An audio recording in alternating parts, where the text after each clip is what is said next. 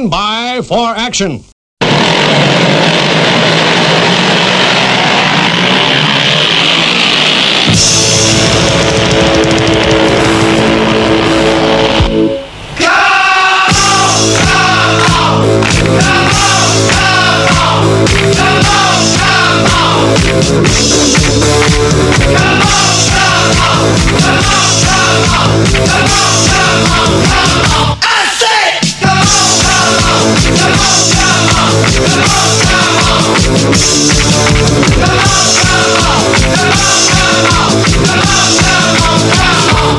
Hey everybody, welcome back to the Punk Till I Die podcast, episode number 271, I've been informed. 271, yes. Indeed. Yes. Assuming we put this out in the right order, this would be 271. Yes.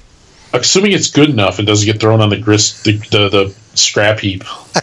It is one of those funny ones, right, where we have some stuff to talk about, but we don't have a shit ton because, you know why? Because there's no fucking gigs at the moment. Jesus. Well, and the thing is, when we don't have anything to talk about, sometimes that's when we go down the most rabbit holes, and they tend to go the longest. So. And people love it. Yeah. Yeah. Well, it's funny. So yeah, we're reaching getting towards mid-February here. Sorry, no Valentine's Day special this year. Was that last year we did the Zach? Or was that 2 years ago? We did a Valentine's Day special a couple years ago. That was the origins of Tender Tom. I can't remember if that was a year ago or 2 years ago. I'm glad Tender Tom's in the casket. Thank God. But I'm not going to talk about Valentine's Day, but I am going to play Valentine's Day. Are you going to play Valentine's Day songs? I'm going to play love songs. Yes, I'm going to play punk rock love songs from back in the day. I'm not, and this happens every year, and I don't know if it's because towards the end of every year I listen to more poppy punk stuff, or if it's just the general gray, crappy weather of Michigan this time of year, even though we've had a couple sunny days, I must say. But I always, at the beginning of every year, find myself really drawn towards aggressive, angry music. So that's what I've been listening to. I guess that makes sense. Plus, Valentine's, the older you get, and, you've been in relationships for years or decades or whatever, the older you get, Valentine's Day just seems to lose all its fucking luster. I mean, I don't you think? I mean, it's just a manufactured holiday, I haven't done anything for my wife, and the fact of the matter is, I'll probably do a little something. We'll probably go out to dinner or something, but I always, I get my daughter something, like a little something, usually, and that's about it. Well, going out to dinner is such a pain in the ass too, though, because it's like going to an Irish place on St. Patrick's Day. Yeah, everywhere's packed, right? Well, it was this year Wednesday. I think we don't necessarily have to do it on the day of, but gotcha. Yeah, it'll be next Wednesday. It's a week today, right? Yeah, my wife usually goes out with her girlfriends on Wednesday. So there you go. I don't know if they'll still all go out, or if some of the husbands will, insist on. I mean, everybody in our peer group, dude, has been married 20 plus years. Right. we don't have any newlyweds in our group. That, honestly, we might babysit so my son and his wife can go out. There you go. Yeah. We do that a lot. The baby's over here a lot, man. It's kind of nice. She's never going to know a time without grandpa. What's her name again? Finley. Oh, Finley. Yeah. Okay. So that's cool. But you were talking about no gigs.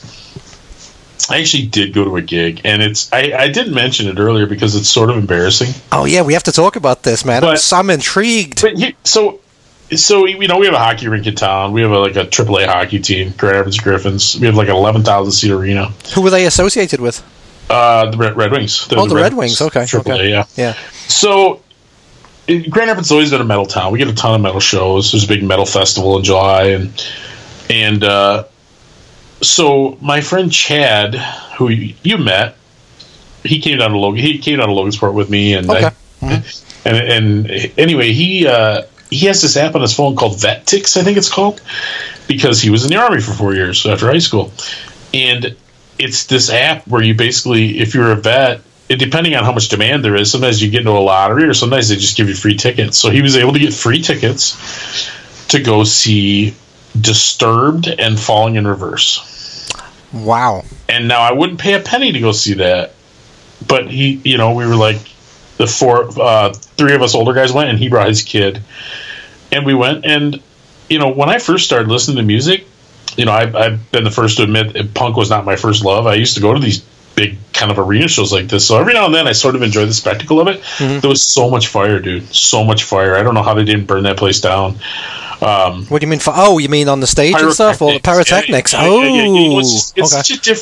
It's just such a different world. But that being said, our free seats weren't very good.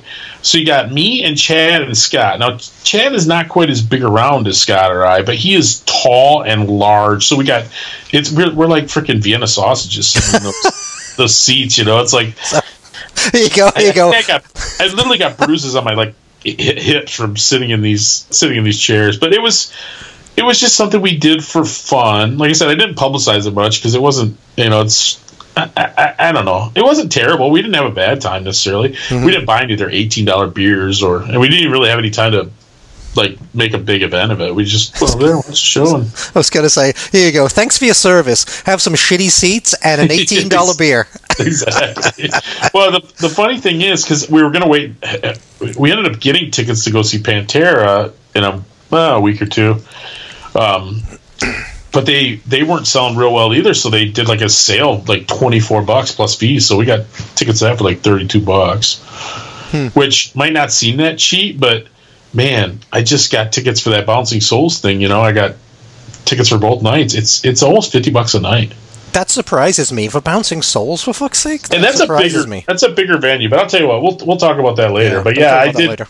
So that's my only show that I've been to. Okay, well, tell me, because so Falling in Reverse, I know a little bit because Lydia used to listen to them and show me videos on MTV. And you know what? I'll give them this. It was always it was like Headbangers Ball from the late 80s, early 90s. There's half-clad chicks, and he's smoking and drinking and stuff, that Ronnie guy. And the videos were fun as fuck. There's cute chicks, but Disturbed, I don't know at all. Come on, get up, get down with the sickness. They were a big radio band. I knew, without having followed them, I probably knew 3/4 of the songs they played. Wow. At least half.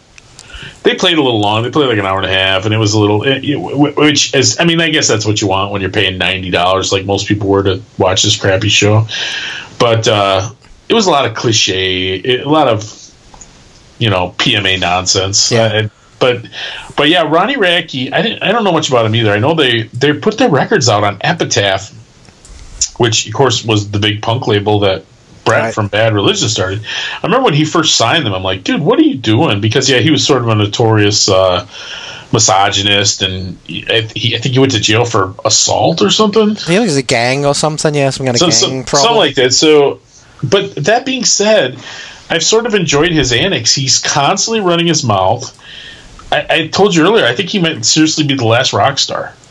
Yeah. Everybody's trying to be Bono now. Nobody wants to be freaking Vince Neil. Somebody's got to get drunk and not even Vince Neil wants to be Vince Neil.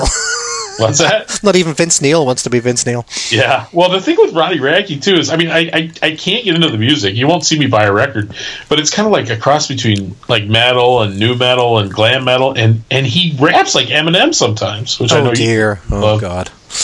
But yeah, they played for 45 minutes, I think, and it never really got boring. But I'll tell you what, they were a band who a couple years ago had to cancel some shows because he lost his laptop.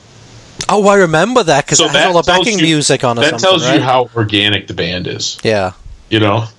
Which I remember a lot of old guys complaining about it. But the fact of the matter is, the more we learn about this stuff, the more we realize that everybody's playing the backing tracks, click tracks, dropping the keys so they can hit the high notes. There's a lot of shenanigans going on to keep these old guys on the road. I've heard Judas Priest live stuff now.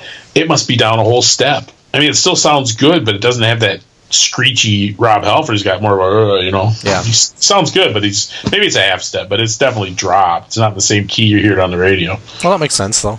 Right? So, makes sense. So yeah, I'm so bored to tears that I'm going to metal shows. And then you know what? I'm gonna play a song. All right. So go ahead. Yeah. It's not a metal song, but it's pretty ugly.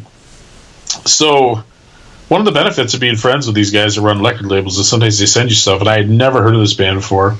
But Mark from TKO sent us a record by a band called No Time, and they haven't been around that long. They're from Pittsburgh. I think this is their second or third album.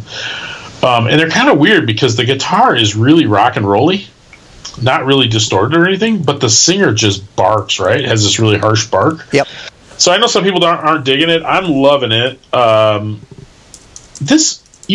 You commented on something a while back on Facebook about the lyrics.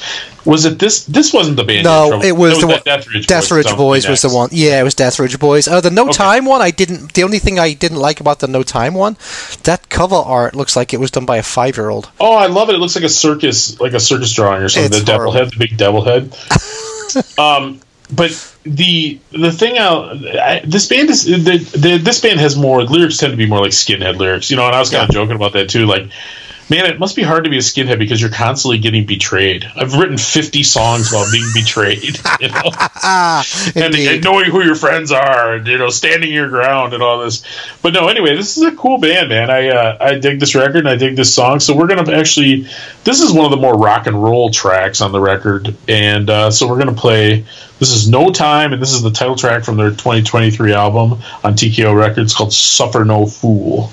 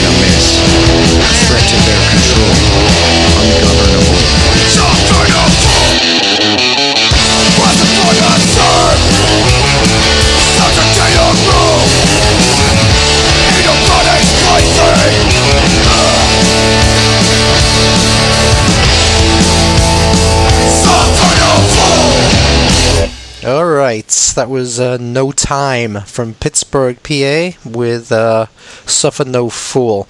Now, obviously, you've been listening to that a lot. Would that have made your best of 2023 if you'd heard it earlier? Maybe, and I did hear it earlier, but I was just so busy writing and organizing other stuff, I never got to it. So when people send us stuff, man, I always like to try to make them feel like they're getting a little something out of it, Yeah. Just because, Mark's been real generous with this. Pirates Press, I'm still on their list. I still get a lot of their stuff. We'll see how much they really love me. We'll see if they send me the new Cockspar album or if I have to buy like everybody else. Right. I'm still waiting for my... see, you and Alan both are going on about the new Drowns album. I don't have it yet. So that's one thing I wanted to talk about. So we will hold on to that then. Because everything I'm playing... Okay. The first two songs I'm going to play tonight are for bands that I liked from last year that probably didn't get enough love from me. Oh, okay. And then I'm going to play a couple of new songs from albums that just came out. But like I said, we'll talk about that in a minute too, because what I want to talk about now is, so as slow as it's been, and I'm going to end February having gone to 2 metal shows, and that's it. March, man, holy cow. Yeah, March is looking up. March and May. Yeah, right. Same here. It's like there's nothing in April, but March and May are great. The only show on my radar in April is at the Pyramid Scheme, a band called Soft Kill is playing. You remember when we had we had Mackie on? Yeah, we've played Soft Kill before. Yeah, Soft Kill appears to me to sound like old, like The Cure or something. They're not a punk band by any stretch of the imagination. No, they're not. No. But if that's if there's nothing else going on, what's drop $15-$20 to go see them play? And at least in the Pyramid Scheme PBRs, they raise their prices too. I think they're $5 for a tall boy now, maybe $4, maybe it's $4. But anyway, we'll probably go over there and check that out. So assuming that things don't get jammed up. But yeah, in March. Now I don't know that Drowns date is confirmed, right? I haven't actually seen that yet. It's on the Reggie's website. It is on the Reggie's website. Yeah. Okay. And it's on this. So and the funny thing about it it's at the small side. It's not even on the Rock Club side. It's on the music joint or whatever it's called side. So yeah, that's capacity. 200 maybe? Yeah, a couple hundred. Well, I wonder if they have somebody on the other side, or the fact of the matter is by themselves they might not be. Right. Because when they played last year, they played with Flatfoot. 56 always plays a big. Yep. Matter of fact, so talk about March. So the Drowns are playing Reggie's on Thursday night, and I'm coming in for Saturday and Sunday night. And it bums me out because this is going to be the second March in a row. I'm going to miss those guys. I'm hoping maybe I can catch a different show somewhere else. But man, I just can't do 4 days. I'm taking a week off in April to go on spring break, and then I got August. I'm taking a bunch of time off, so I just don't quite have the time and money to come for that long, Yeah. So. But yeah, the Friday before, I don't know if we'll go or not, but the Tossers, Chicago's finest, are playing the Tip Top, which we've gone to the last 2 years in a row. It's like where they start their St. Patrick's Day tour the last couple of years. They draw really well. They draw really well over there. They pack the place. And Tip Top would be great too to see. Yeah, it's a good place to see a show. Yeah. So yeah, and then I could potentially. I'm going to miss the Thursday show, unfortunately, but I could potentially have gone Thursday to Drowns, Friday to the Tossers, then Saturday and Sunday to the Bouncing Souls, and then I've got tickets for Gary Newman on Monday night when I come back. That's okay. So it's on the 11th. That's the 11th, yeah. Man, so you got 3 gigs, 3 nights. Okay. It's 4. Oh yeah. With the Tossers, yeah. Friday, Saturday, Sunday, Monday. Wow. And like I said, the Tossers, I don't know. We'll see. We usually ticket-wise that have a pretty good time. So pretend to be Irish. Now I've got something similar, but for me, so on Wednesday the 6th, Twin Temple is playing at the Metro. In Twin Temple, for those that don't know, it's like a. They're like a girl group, but they sing songs about the devil. It's Satanist Amy Winehouse, yeah.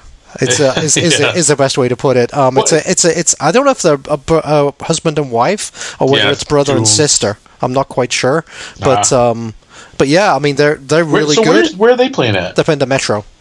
So they were one of the openers. I didn't have tickets, but I was going to go see Danzig last year, play the whole first album, and he had the weirdest opening acts because he had Behemoth, this really heavy death metal band, and then he had Twin Temple, and then he had Midnight, which is more like a Motorhead kind of a sound. But yeah, Twin Temple was one of the bands that was playing, so I checked them out. I'm like, this is really weird. I don't know if it's for me, but funny. I wouldn't expect them to be on your radar necessarily. Yeah, I mean, I love it. I have their first album and their first couple of singles. They're actually worth a lot of money because they do really limited releases and they never tour. So that's one of the reasons why I'm interested in going. Yeah, I guess because they got a new album coming out. So they're touring to do the new album. So I don't have tickets to that, but I'm seriously thinking about going. So that's on Wednesday. Then on Thursday it's the Drowns, which I'm definitely going to go to. And then Take Friday off. Yeah, actually I've taken the Thursday and Friday off. So what day are you coming in? Are you coming in Saturday morning? Yeah, I think we're just going to come in Saturday. Oh yeah, and Alan wants to take us record shopping with the Drowns. I guess Alan from Dr. Disc. Yeah. So I'll tell you what. If I hit the numbers between now and then, or if I become disabled or something, I'll come down. That should be a. I gotta go to work. I might have to go to work. Oh, dude, you can always stay with me. It's not a problem. Yeah. But anyway, that's a Thursday, and then the Saturday and Sunday is Bouncing Souls, which I'm probably not going to go to both, but I'll probably go to one. Meet you guys down there. Yeah. Well, and like I said, we'll probably come hang out. We'll probably hang out Sunday afternoon or whatever. We go out to lunch. and do hang out a little bit, or maybe go. I do want to meet up with Alan. I know he's got some good stuff for us, so I do want to meet up with him at some point. And then I want to meet up with him before you meet up with him, so you don't get all the good shit out of his bag. No, I always leave you the good stuff because we've got kind of different tastes, so it's okay. I know he's got a couple classics that he's been holding on to. Interesting. He loves the shop for us. I don't want to ruin it for him. I know Flatfoot 56 is playing a show, like a... they're doing the Saturday night that the Bouncing Souls are there. Oh, they are? That's when they're doing Reggie's. Okay, yeah. They had some interesting support bands too, but okay. And then towards the end of the month, I've got Adamant with the English Beat. Adamant, the English Beat. That's going to be a good twosome. So now that's the middle of the week too, because... It's a Tuesday, yep.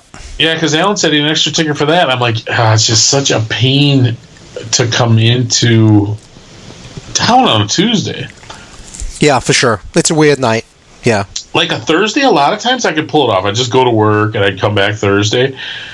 I'd work Thursday and then drive out, go to the show and take Friday off or whatever. But man, that middle of the week, that's really tough. There's nothing more demoralizing than, okay, say I go to that. Say I work Tuesday, I drive out, I go to the show, crash at one of your houses, then what? I drive home and then go back to work on Thursday?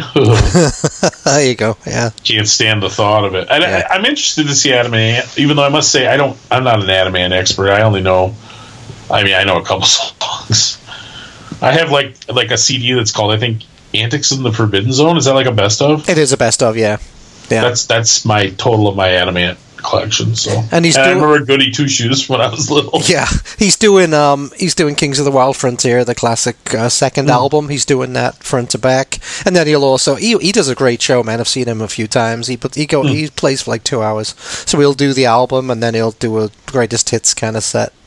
So now the interesting thing is this time it's at the Chicago Theater, I think. Like, it's not a regular rock venue. It's a all-seated... A little more upscale, huh? Yeah, upscale. So, now the good thing about that is if you did want to go, you could drive home same night, because it'll be done by, like, 10 o'clock. But you remember, I lose an hour. Yeah, that's true. Yeah, you gain an hour. Plus, just because it's 11 o'clock doesn't mean there's no traffic getting out of Chicago either. That's true. It's in the theater district, too, so parking down there. Yeah. Yeah, I'm tempted, but I gotta, I always say, and I've said this before, if you've been listening to us for years, you've heard me say this before, there's 3 things I gotta never run out of: time, money, and marital goodwill. And all these things must be balanced. Yeah, so. You got the 3 balance going on there. But it's funny, so we were talking about the Bouncing Souls thing. So I got 4 tickets, 2 tickets for each night for Scott and I. I think it was $97 for 2. $97 for 2 tickets, which, man, that's a lot of money, right, for a Bouncing Souls show, I think now, and it's at the Bottom Lounge, which holds a lot of people. But I was telling you, I was looking. Face to Face is doing something similar. Well, so the Bouncing Souls are doing 2 classic albums each night, which is nice. So we're gonna see them 2 nights. This is probably the last time I ever see them, unless something easy comes up. I'm kind of feel like a lot of this stuff I'm sort of doing a victory lap. I'll catch them one last time or whatever. Even though they're not nearly as old as, it's not like they're the UK subs or something. But the Face to Face is doing something similar to Cobra Lounge. Much smaller venue. I think only holds like 350. Bottom Lounge is like 800. Yep. But they're only doing 1 album a night. They're doing 3 nights in a row, and it's $60 a night. That surprises me, man. So it's $180, and I really love Face to Face. And they're doing their first 3 albums, which is what you'd want them to do. But it's like, man, I don't know. They better have some killer support. And even the Bouncing Souls, they haven't announced any support. I mean, they're going to have some kind of an opening act, right? They're not just going to...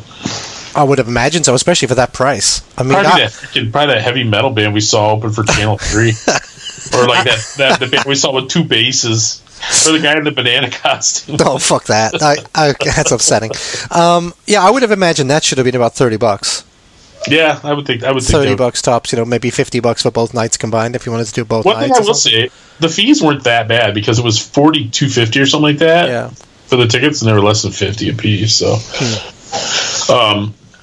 man, some of these fees, they absolutely kill you. So anyway, I'm not going to go to that's in May, that Cobra Lounge thing, and May's going to be real busy. Oh, the face-to-face one is in May? Okay, yeah. Yeah, because you and I are both going to separate Social D Bad Religion shows, hopefully.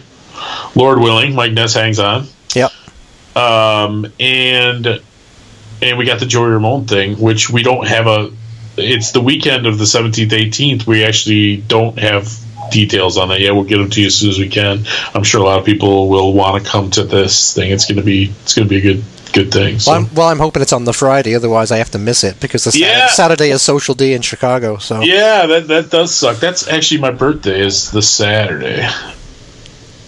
So anyway, we're gonna have a good time one way or the other. Like I told Neil, if Neil can't make it, I'm just gonna get some other old disgruntled British guy and pretend to be Neil. That's nice. Thank you for the loyalty. Well, this is an event. This is a Punk Die Die event that's just kind of set in stone now. I think it'll be annual. Maybe next year I'll be at the work or something. But also just added in May. I think I told you about this a couple days ago. Yes. Stiff Little Fingers are playing the Metro on Friday the 10th of May. Yeah, they're playing the Majestic in Detroit too. They are. I think the Thursday. Okay.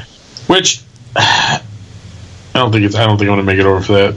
I have to, got to kind of pick and choose. So, and I've seen Stiff Little Fingers 2 or 3 times, and I love them. I'd love to see them again, but I just don't think it's going to happen. Well, they said they're not going to tour again. They said they might play the occasional. That doesn't mean they won't play in Chicago, right? Riot. Well, they said they might play Riot Fest. They'll play festivals and stuff. But I don't think it is anymore. I don't think he lives here anymore. Oh no! I think he moved. Yeah, I think he moved on. Yeah, Jake Burns lived in Chicago for at least a decade, right? He did. Yeah.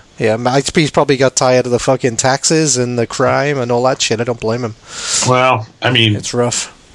I was saying the taxes in England are probably anywhere in Europe are higher, but yeah, the crime is probably a thing. Well, I think he moved somewhere else in the U.S. I don't think he's. Oh, is that right? He might have a home in Ireland too, but I think he moved somewhere else. Yeah, to a different state, maybe Indiana Detroit, or something. Yeah, there you go. Detroit, you buy a house for like $40,000. Yeah, that's amazing. You get across that Indiana border, an hour away. Makes a big difference, but it would be weird. Like you just go into like Costco and there's freaking Jake Burns buying like a giant value pack of Guinness or something while you're and a big bag of chips looking at him these days. Like poor Glenn Danzig. Say what you will about him, but it's like people love to like put pictures of him up grocery shopping or something. Like what's a guy supposed to do? He's not that rich. He's not Jeff Bezos. He's got to do his own grocery shopping. But he's also not a wizard that doesn't need to eat. Like people treat him like he's like he's Satan himself and like he doesn't eat. Of course he has to go to the grocery store. Fuck. I mean, listen. I mean, he does. Use a lot of shoe polish. There's a lot of shoe polish going into that hair, and he looks a little weird. But all right, Neil. I'll tell you what. You want to? Yes. Is there any more gigs coming up that you have scheduled? Like I said, I got a real busy March, and I got a couple things from May. I think that's it. Oh, and I do have one in April. Kate Clover's playing fucking. Cobra Lounge, some place in April, so I'm going to go to that with Rick. We'll go to that, see if Kate remembers us like she did last time. And also, towards the end of February, in a couple of weeks actually, Space Age Zeros and Zoonoids are playing at Beat Kitchen. So I might go to it's on a Sunday. I might go to it. If I do, I'll probably leave early, so I might miss Space Age Zeros again. Nothing personal, guys, but sorry about that. It depends what time the show starts, I guess. I see that Zoonoids have been playing a little bit down here, like Kalamazoo and stuff, but they're doing I don't know if they're house shows, but they're definitely real small kind of things. I probably should be going to them, but I've been struggling with motivation lately to go to these. Like I said, once again, once the sun comes out, a lot of things change. So that's true. It is. And the weather breaks. I'll agree with you 100% there. Especially for me getting down to Reggie's or something, it has to be someone special for me to want to do that in the winter. Yeah. Anyway, I'm going to play a song. Tom isn't blow us away with one of your love songs. Tom comes out. Tom is doing very angry songs, but Laura said, "Why don't you do something for Valentine's Day?" Things that's going to come out about Valentine's Day. So I'm like, yeah, it's a good idea. I don't have anything else planned. So I'm going to do love songs. I'm going to do old school punk love songs. So starting off, I am going to do the aptly titled Love Song by The Damned. Oh, there you go. So, yeah, enjoy, everybody. Enjoy your Valentine's Day. Snuggle up with that special someone. Oh, shit, I might be turning into Tender Tom.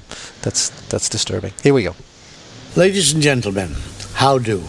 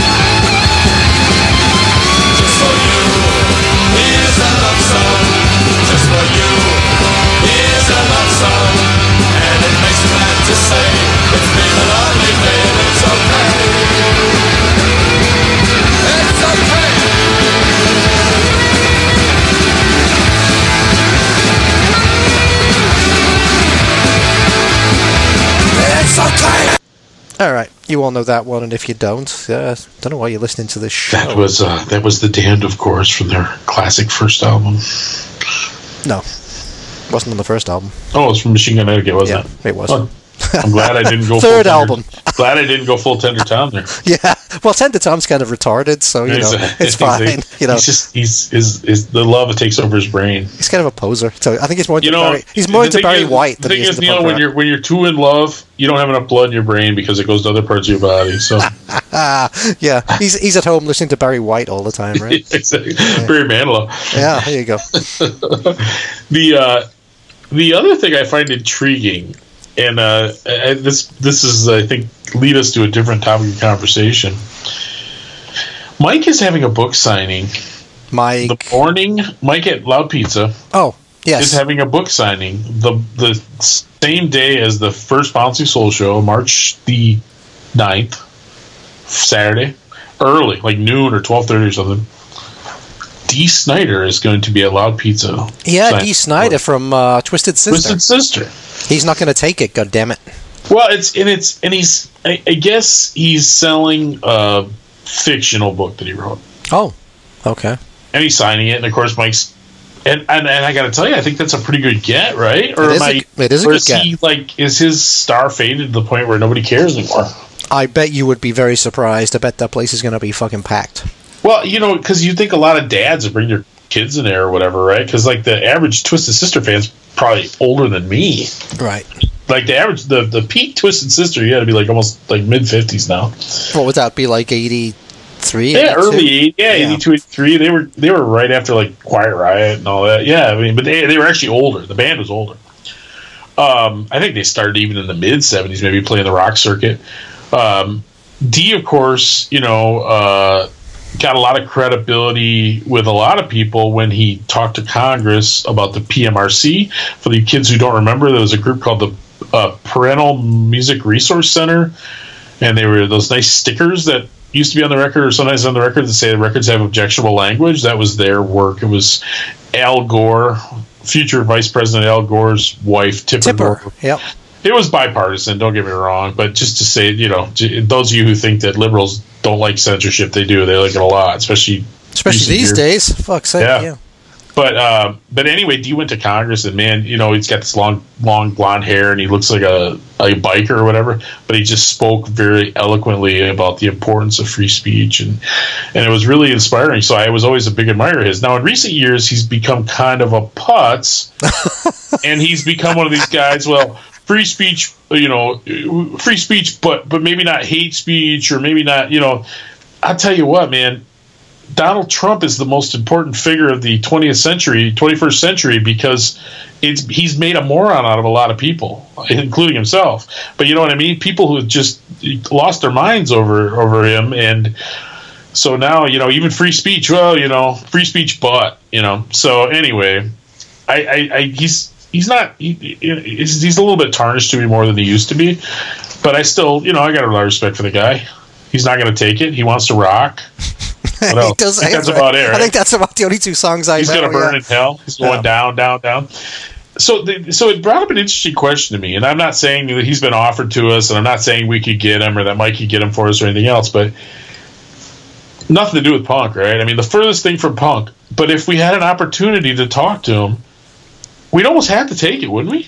I agree. Yeah, I think so, because I bet even though he wasn't in a punk band, they're from New York, right? Yeah. So I'm betting, like I said, starting out like mid-70s. And I bet, they're 76, I'm looking here. But they must have had run-ins with the Ramones. They must have done. Sure. So Dictators, Dead Boys, all that, right? I bet he has lots of stories about that stuff, so he probably might be a really interesting guest, Well, and like I said, the free speech thing is interesting. It's kind of universal. Okay, so because you had one, man, I think we can jinx it now because it's not going to happen, right? You had a guy that really wasn't punk related at all, but we thought we were going to get him on, the famous MTV VJ. Yep, that's right. Yeah. And so it's an interesting thing to me, because obviously most of our guests are punk or punk adjacent, but I guess we'd probably be willing to give up a little bit of that if it was somebody we thought was interesting, right? Well, again, I think it was Ricky Rackman from MTV Headbangers Ball, and I had kind of a contact with him back in the day because for a while in the mid 90s, or actually late 90s, early 2000s, he had a skateboard company, small skateboard company, so we wrote emails back and forth back in the day, so I kind of had a little bit of contact with him, but yeah, even though he was more known for Headbangers Ball and stuff, you know that he had to have, again, I'm sure he had contact with the Ramones, I'm sure he knew a lot of punk-adjacent bands or punk bands, I'm sure he was, and he probably appreciates a lot of that music, so I think he'd be a great guest. I think he'd be a really fucking fascinating guest. At one point, we kind of thought it was, he agreed to it just couldn't be worked out with the details, and that's a frustrating thing, because we've had a lot of guests like that, where we've had some... And sometimes maybe it's our fault, but I think in general it's, and people are busy, and maybe he listens. Maybe some of these people like, oh yeah, and then they listen to us and like, yeah. Well, no, he was in. It was when he was in the middle of. He did a spoken word tour of like small venues. So I just think he was away from home and he was just too. We just couldn't get it organized. So I bet if I reached out to him again, maybe he'd do it. Yeah, maybe he doesn't have much going on. But no, it is an interesting topic because you were also offered. What's his name? Michael Monroe. And now I wasn't necessarily offered it, but he was in the publicists were out promoting that Demolition 23 album, which Neil and I both turned out to absolutely love. Yep. And we would, in hindsight, we wish we would have got him. He's Swedish or Finnish or something? Finnish, I believe, yeah. So that would have been a great get, I think. That's a shame that we didn't do it. The other one that we always kick around and we always kind of talk about, once again, he's not been offered to us, but I suspect we could probably make it happen, is Mikhail Graves. Oh, well. The reason I asked about that is because somebody reached out to me and said, hey, should I book this person or should I be involved with this person? I said, well, you got to kind of read your audience. I mean, obviously he's, the last couple of years he's involved with the Proud Boys and all that stuff. But the fact of the matter is, I pretty much want to talk about taking over the Misfits singing job, right? His politics are not that big. I mean, we can get into it a little bit, I guess. We're not here to give people a platform to proselytize, and that includes you frickin' people who are so liberal you want to burn everything down too, and then people who are fascists or anything else. We don't want anything to do with any of it. So. He'd be... See, I wonder if he'd even want to talk about that. He might not even want to talk about the Misfits years. He might want to talk about the fucking 5,000 solo CDs he's put out over the past 10 years. That's the one thing that everyone agrees no one wants to talk about. Right? But it's one of those things. I've seen clips on YouTube from shows he seems to do really well in Mexico. The place looks fucking packed. These big places look packed. Is he just doing his acoustic thing? No, he had a full band. Did he? Okay. And he had his Misfits makeup on and all that stuff. So it was, But now he's doing acoustic stuff, right? He's doing an acoustic. I think he's been doing that for years now. Yeah. And at least I really don't know anything about it. We had our last guest seemed to intimate that he'd always had always had some political leanings, and the people who knew him kind of always knew about it. But once again, I don't really care that much. But yeah, if he doesn't want to talk about Misfits stuff, then I'm not really very interested in talking to him. Right. Yeah, for sure. It is interesting. But I think we can certainly get out of just the punk zone for some of the interviews, because I bet everyone's got great stories. And in fact, that comes to something I wanted to talk about. I was just looking for stuff to watch on TV. Let me play a song. Okay, yeah, play a song. Sorry, yeah. We're having long segments here. Yep. All right, Neil, this is the Deathridge Boys. Yes. And I must say, calling yourself, in your promotional materials, calling yourself anti-fascist rock and roll is sort of pretentious. Oh. Is there like a lot of pro-fascist rock and roll bands out there? I mean, if they are, they're playing in somebody's backyard in Kentucky or something, right? Yeah, I think Screwdriver broke up a while ago, yeah. I'm going to say that their heart's in the right place, and I'm going to say that they really are a boots-on-the-ground type of band. And so, yeah, this is Deathridge Boys. This is another TKO record. Just came out last year. And which song did I pick, Neil? Not All Right, right? Yeah, Not All Right, yeah. Called Not All Right. But anyway, another harsh hard band. You throw the record on, you're like, oh yeah, this rocks. And like I said, it's very political. Well, political in like a retarded 13-year-old way. I don't think it's that bad. I don't think it's like anti-flag. I don't think it's like anti-flag bad. But anyway, I dig it. It's good music. I didn't really pay a ton of attention to lyrics. I just liked some harsh, angry, hostile music. I think they're from Oregon. So yeah, another TKO record. This is Death Ridge Boys, Not Alright.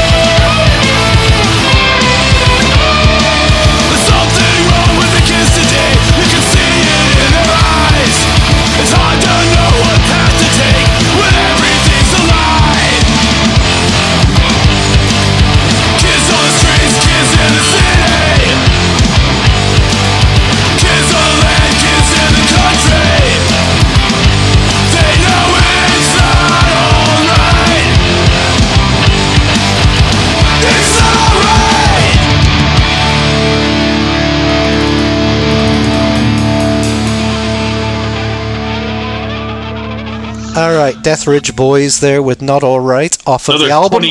Off of the album. I mean, seriously, man. I mean, I know you said you don't listen to the lyrics very much. I did on this one for some reason. I just haven't with that one. The album is called Too Much Bullshit, and like every song is just ridiculously like it's like I don't know. It's like he just graduated high school or something, and now he's super right on. He's gonna tell you how much he hates everything. He hates. Well, he hates robots. He hates this. He hates that. He hates this. I'm gonna play a band later that's very angry still, and they're older than we are, or older than I am at least. So well, that's fine. You know, angry dudes. And also, I couldn't make out what the cover on this one was. There's like a deer. It's like foggy with a deer or something. Yeah, I don't know. It's fucking weird. I don't know. But anyway, so that was another TKO thing. Thank you, Mark. That was very cool of you to send it. One of us appreciates it, Mark. It's funny, Mark always says to me, he goes, I'd send you more stuff, but I don't know what you like. I just can't figure it out. Just like anything. He's a fussy man. I like lots of, but the funny thing is, Tom, tonight you're the angry one, and I'm the one playing love songs. It's pretty interesting. That's true. But anyway, I'm sorry, Neil. I believe you were talking about watching television. Oh yeah, so it was about what kind of guest should we get, right? So last night I was just flipping through, and if I can't find a show to watch, sometimes I'll just flip on YouTube. Maybe to find a music video or a live gig or something like that. And I just happened to see it was a recent Peter Hook, the bass player from Joy Division. Yep. Who's been carrying on the legacy and playing all those albums. Yeah, with The Light. Yeah, his band The Light.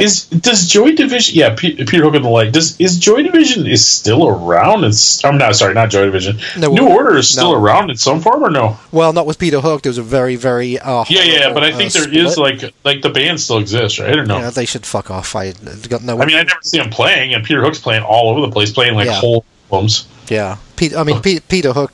Peter Hook was the fucking heart of the band. Barney can screw himself. But anyway, spoken like a true bass player. Peter Hook. So it was really interesting. He was being interviewed by these 3 Australian dudes. I guess the Light is going on an Australian tour, right? Okay. So he was being interviewed by these 3 Australian dudes, and it was funny. It was like as if we had a third person. But they just don't like to talk. So there was this third person that didn't say a fucking word throughout the entire interview. It was very weird. But anyway, that's how you know we jumped the shark. We're like, we're starving for ideas. We got to bring in a third person. Yeah. But it was a good interview. Tender Tom is our third person. The two guys doing the interview were older, and they'd been like Joy Division New Order fans for like decades and stuff. So that was interesting. But Peter Hook, man, when you get him going, he just would not shut up. He'd be a great guest because you just have to lead him with one question, and he talks for 20 minutes about how he send him an email, Neil, about how he got his bass sound, about how he loved Didi Ramone, so he loved how low he played the bass. So that was the first thing he did when he bought a bass guitar. Is we doubled up the straps, so he was playing it low, and he got his bass sound from J.J. Burnell from the Stranglers, and it was it was a really interesting interview.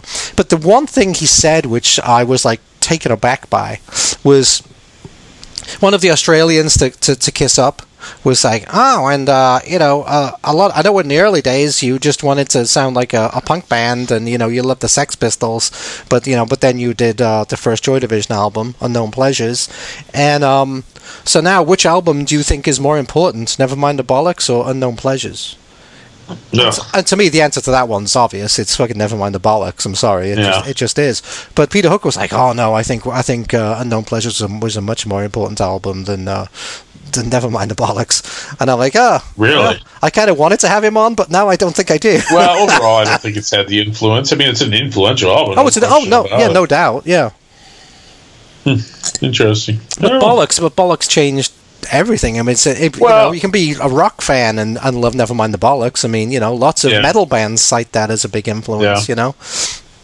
Whether it be Jonesy's guitar work or the songs are just fucking amazing. Nothing against Joy Division. I love Joy Division to death, but I don't think you can say Unknown Pleasures was a more important album than Nevermind the Bollocks. But anyway, go get him, Neil. Go get him.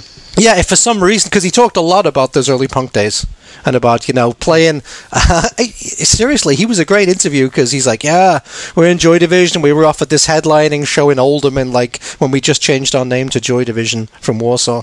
And we played this club in Oldham, and there was nobody there. Like, nobody. Nobody showed up. But they played the gig anyway, and they played in Huddersfield once for one person. And so he was just, all these stories were great.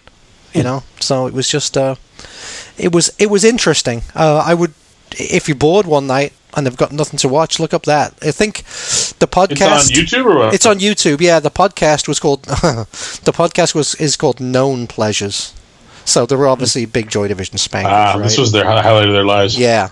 So but it was entertaining, and like I say, he was a great guest because he was always known as the hard man of the band. Like if anyone was giving him the tough guy, yeah, he'd be right in. Yeah, he'd steam in and stuff. But he seems like the nicest guy in the world right now. So it's all good.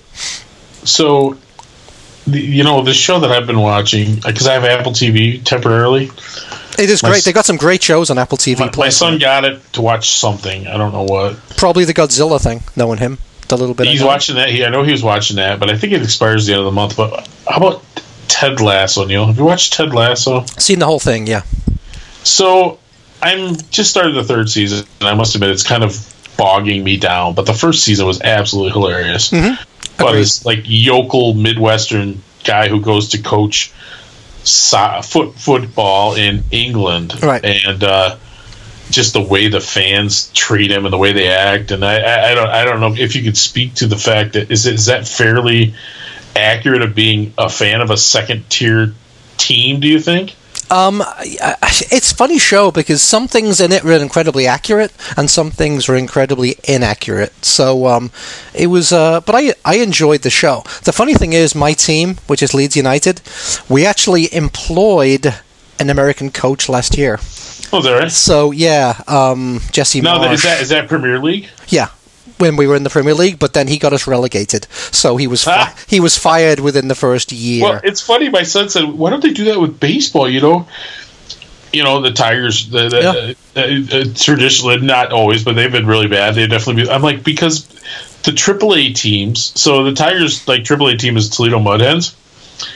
They don't have like a stadium, the equivalent. You know what I mean? So even these second tier football teams had to have like big stadiums that can handle like playing in the Premier League. No, it's funny you say that, and that's not true, because this year Leeds went down, but one of the teams that came up, because 3 teams go down every year, and then 3 teams get promoted up to the Premier from the Championship to get their asses handed to them. Well, and also, but one of the teams is a team called Luton, which is a town just on the outskirts of London, and they were basically out of professional football just like 5 years ago, and they've gone up the leagues and got promoted. And their stadium only holds like 17,000 people. It's fucking tiny. And they had to do, after they got promoted, they had to do all kinds of work on it just to get the cameras in. The Premier League cameras, and set it up for video replay and shit like that. So, there are pretty small teams in the Premiership. Yeah. Yeah, you got to have the luxury boxes. You got to have all that stuff now, man. You got to have all that if you want to make money. American football, you do. So it's funny. I was talking to people at work about that the other day, because they were saying, "Yeah, it'd be funny if we had that in the NFL." And I was like, "Yeah, the Bears would be playing in the Canadian Football League, and like the Saskatchewan Roughriders would be the Bears would be playing in the Canadian Football League. The Michigan Wolverines would be playing in the NFL." Yeah, it would make the end of the season a lot more interesting. Because teams, and that's actually true in the Premier League. Teams that are playing out a string and just suck. Exactly. Have motivation. So, so the Premier League, I know you don't know that much about it, but normally there's like 1 or 2 teams that win the Premier League every year. Going in, you know pretty much who's going to win it all. But the thing that's almost more interesting is which 3 teams are going to get relegated. So that's where all the drama comes in towards the end of the season, is which 3 teams are going to go down. So everyone's playing their asses off because they don't want to get relegated, right? So there's none of that tanking, with half the season to go to get a better draft choice. So, yeah. Anyway, Ted Lasso. Ted Lasso. It's an okay show. There are some episodes that are really funny. There are some episodes that are complete bullshit. It's interesting. Getting to be a little too much Keely. She's pretty cute, though. Yeah, she's pretty cute, but she's English cute. Like, she's got a weird overbite or something. I don't know what's going on there. It looks like she's sucking on a lemon. I'll tell you what. Why don't you play another song there, Tender Neil? It's enough football, enough sports talk, probably. Even though my Lions, of course, lost last Sunday to the 49ers after having a pretty good lead at halftime. They came out and shit the bed, as they're prone to do. Still, overall, good year. Yeah, great year for the Lions. Good year for Lions fans. Yeah, I was happy the 49ers won. Was that the beginning of something, or was that the close, just like tasting of the edge of success? I don't know. I was happy the 49ers won because they actually own my soccer team. The 49ers own Leeds United, yeah. So great. But anyway, talking about Keely, if Keely was here sitting on my lap right now, I would probably say to her, "Hey baby, I love you more." So this is going to be the Buzzcocks with "Love You More."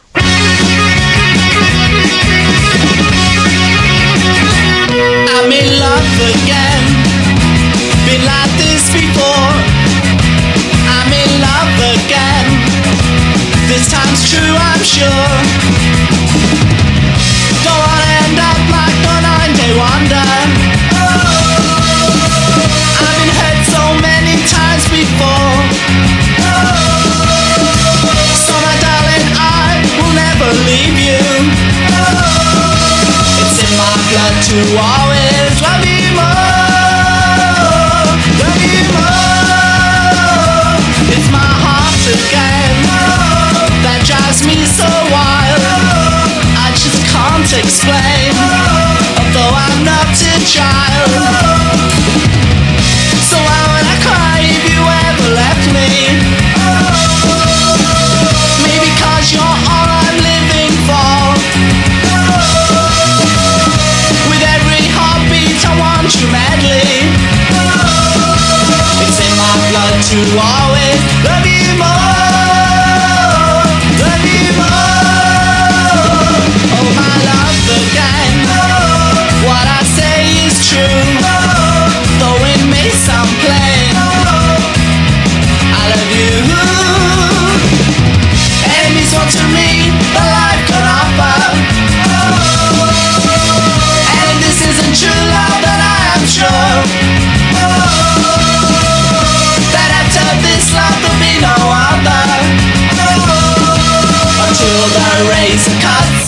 Okay, that was Buzzcocks with Love You More, which, let me think about it, that was their first, second, third, fourth, I think their fifth single, something like that. Yeah, they put out a string of classic singles from like in 77, 78, just classic. Well, you know, because you got Singles Going Steady, right? Yes. And that's all those singles combined. They're all fucking great. So 2024, Neil. Yes, sir. I got to tell you, I cannot remember a year that had such a strong January for new releases. Yeah, you were saying that. So I'm interested because I've already got one that I really like. So tell me more. Tell me more. Doc Rotten, right? Doc Rotten, yeah, exactly. Doc Rotten is, but here's the thing: it's just nothing ever good usually comes out in January or February. Right. So, at least very little, yeah. So the other one that came from out of nowhere, I'm going to play a song later. The old Connecticut hardcore band, the Pist, put out a new album. Their last album, 1995. Holy shit! Now they've been playing sporadic, like shows, reunion shows, or whatever. It's not like it was, but it caught me by surprise. Well, I shouldn't say that because the label Havoc Records, I buy from their distro pretty regularly, and they were teasing it for a month at least. But yeah, so dropped a new album after 29 years. I'm very into that. I don't know if you like that or not. It's very political. They're very animal rights, which is not one of my causes. But the fact of the matter is, I can respect. People are passionate about that kind of stuff. I can respect it. You know, you're an animal lover yourself, even though you still wear leather and eat delicious steak. But they want you to give all that up, and they're very much anti-corporate, very much the anarcho kind of band. And is it the same guys in the band, or is it a bunch of younger guys and one guy? At least the guitar player and the singer. I don't know necessarily the names of the rhythm section, so I don't want to say, but I bet you it's all old guys. Interesting. So that came out the 19th of January. Doc Rotten, I think, came out the 12th or the 5th of January. And then on February 2nd, Pirates Press, who's back in the day, like 10 years ago, Pirates Press, 90% of what they put out was like street punk, you know? San Francisco bands, hard street punk bands. But they've really, I think, concentrated the last 10 years on diversifying, and they do reggae stuff, and they do, you know, they've done some kind of indie rock stuff. They've done a lot of stuff, honestly. So they still do a lot of the street punk stuff, but they've dropped two street punk albums by newer bands that are kind of a shuffling of the old guys from that San Francisco scene. You know, probably like the Reducers, and I know Street Justice and the Harrington Saints and all these. And one of them is called the Complicators, and they just dropped their self-titled album. They had 2 EPs out before that. And the other one is called Brigada Vendetta, which I know is the singer from the Harrington Saints. I love his voice, even though Harrington Saints lyrically kind of irritated me sometimes. Or I liked them, but sometimes I thought their politics got a little too preachy. And I guess that's the line for me when it comes to politics: is, do I feel like I'm being preached at, or do I feel like, you know what I mean? It's some bands, like, you disagree with them, but you like respect them, and other bands you disagree with them and you feel like they're just pissing down your neck. I don't know. I guess I don't. I know the difference when I hear it. Right. Yeah. So yeah, and then next weekend, I think it's the 17th, or next Friday, not this Friday, the new Drowns comes out, which I figured you'd have yours by now. The review copies went out quite a while ago. I probably had it for a better part of a month. Yeah, rub it in there, buddy. But I got black. You're gonna get the fancy one. I am. Yeah. But you know, I struggled a little bit with Lunatics. I came around to liking it, definitely. That was the 6-song EP from like 2 years ago. But because it was just such a drastic change from the Under Tension, which I loved. And this is more of that, more of the rock and roll style. But whatever it is, just, I don't know if it just took me time to get used to it or what, but I'm loving this record. It's a big rock and roll record. Not really much anything punk about it, but Gary Glitter, The Sweet, you know, that kind of stuff. But man, it's good. Really, really well done. The only songs I've heard off of it, there was like a couple of singles. I think Blacked Out was one. Yeah, that's the track. Yeah, Just the Way She Goes, I think, was another one. Yeah, I don't know if that's on the album. Okay, that's on the album. Okay, yep.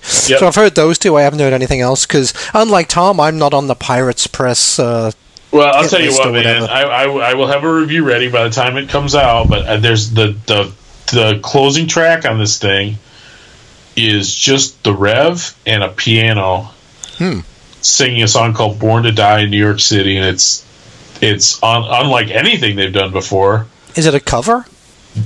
I don't think so. But maybe it is, but I didn't think so. If it is, I haven't heard it. It's either about Johnny Thunders or Dee Dee Ramone. I'm not sure. Okay.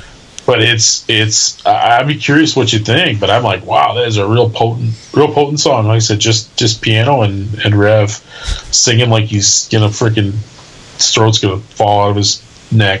Well, he looks like he's changed his look too. Rev, yeah, he looks different now. Yeah. Well, we'll have to, like I said, you have either him or Andy on to talk about the new record. Probably sooner rather than later, actually. I think Andy. I think Andy reached out already. So try and get him on next week. I think. Well, last time we had Rev on, I had been talking to Andy because when I first talked to Andy, he wasn't real comfortable with it. But I think he's been getting more comfortable with the idea of doing some of that type of stuff, the promotional type stuff over the last few years. And I was talking to him about it, and you went and booked Rev while I was talking to him. Right. So. No, yeah, we definitely want to talk about that new record. But yeah, that's so. Well, I'm just saying, I have like 5 records in my pocket right now that are all legitimately could be, top 10 material. And the fact that it was June last year before I was at 5 or 6. Well, and then when is the new Cocksparrow album supposed to come out? That's going to be soon, right? Pretty soon too. Which I know a lot of people are going to be like, they're 70 years old. But I'll tell you, the last Cocksparrow album was fantastic, which is called Forever. Yeah, it was great. Yeah, it was. So those guys don't put a step wrong. I'm sorry, those guys are great. I agree. And yeah, their 90s stuff was great. Their 2000 stuff was great. It's they probably benefited from the fact that when a lot of the bands were sort of changing style to try to modernize, they were hardly active. So they never made like a album that wasn't a punk record. Right. They never made a I don't know. Those kind of bands, I don't know what they could do. But Cockney Rejects did some horrible music. They did some horrible metal. Yeah, they rock, I should say. Sham 69 did some horrible music. You know what I mean? All those bands had some serious missteps. Talking about Sham 69, that's one of the coming up gigs in March. But it's the fake Sham 69 playing a cover. So I'm not going to that. The American Sham. So I've never seen Sham 69. Neither have I. In any form. Okay, so I would like to see them. Yeah, but not this one. Not this completely fake version. Right? Otherwise, it's basically just a cover band. It's basically just a cover band, I don't know. Pretty much, once again, we've had this argument before. Pretty much every punk band at this point is just a cover band. But at least if it had like the Jimmy Percy or what the original guitarist or something, right? That would be a bit different. But this is a guy that was in one of like the bass player in one of the reformed lineups or something. I think they're American based, right? I'm not sure. I don't think so. I think they're still UK based, but yeah. But anyway, I haven't seen the tour dates. I just see that Chicago show. Yeah. So yeah, I probably won't be making it to that one either. Yeah. The other thing, and I can't divulge any date or any names because we haven't been approved to do this yet. But I was thinking I probably wasn't going to make it to Savage Mountain this year. I always have a kind of a conflict because it's always the same weekend as like our Coopersville Summerfest thing, which I know is not a big deal, but I think my wife's kind of bummed out that I'm gone every year during it. So I was thinking, I'll probably sit it out this year. Last year, I enjoyed it very much, but there wasn't really any bands that like were must see for me that I hadn't seen before. Doc Rotten, though, right? Yeah, Doc Rotten's great, but they're a younger band. You know what I mean? It's I see what you're saying. I knew we'd catch up with them. And like I said, I can't give the names, but Jerry dropped 4 names on us of. They're definitely going classic punk, although there's going to have some serious classic punk, including a couple bands that I really would love to see that I had never seen before, and one that I could see every year and be happy. So I'm probably going to do that again. We'll probably be official sponsors again. You'll have to let me know who that is, because I don't remember him saying that or being excited by anything he sent. So no? You'll have to let me know. Well, there are definitely some just classic East Coast bands, and and one. Well, I don't want to give anything away. Like I said, we're not. Yeah, just let me know. When the time comes, I'm sure he'll let us know. I think they're interesting bands to play that play that festival. But anyway, I think it'll draw really well. I think we'll draw really well, especially. You don't think we'll be blackballed after our hate mail and our? No, I don't think so. I don't think we'll be blackballed. Speaking of hate mail, PunkTieDie77 at Gmail. PunkTieDie Facebook group, of course, where you get hold of us. You want some stickers, send us a message, send us an email. We still got some stickers. Yep. Blah, blah, blah. Yeah, do all that regular stuff. You guys know all that stuff. So you were talking about Complicators and the Pist. Do you want to play something by one of those bands? Yeah, let's play a Complicators song. I'll save that Pist song for last. This was one of the early singles that they released. So this Complicators record, it's got a lot of angry songs. It's not real political. It's more personal. There's maybe a couple political songs on it. But, older guys sort of, I think, appreciating where they're at in life. And I'm sure they're blue-collar dudes. I don't think they're getting rich playing the Complicators. But, some good songs about, being appreciative, like I said, and appreciating life. And this song is about how things can change in the blink of an eye, Neil. So this is the Complicators from their self-titled LP, just came out. This is Blink of an Eye.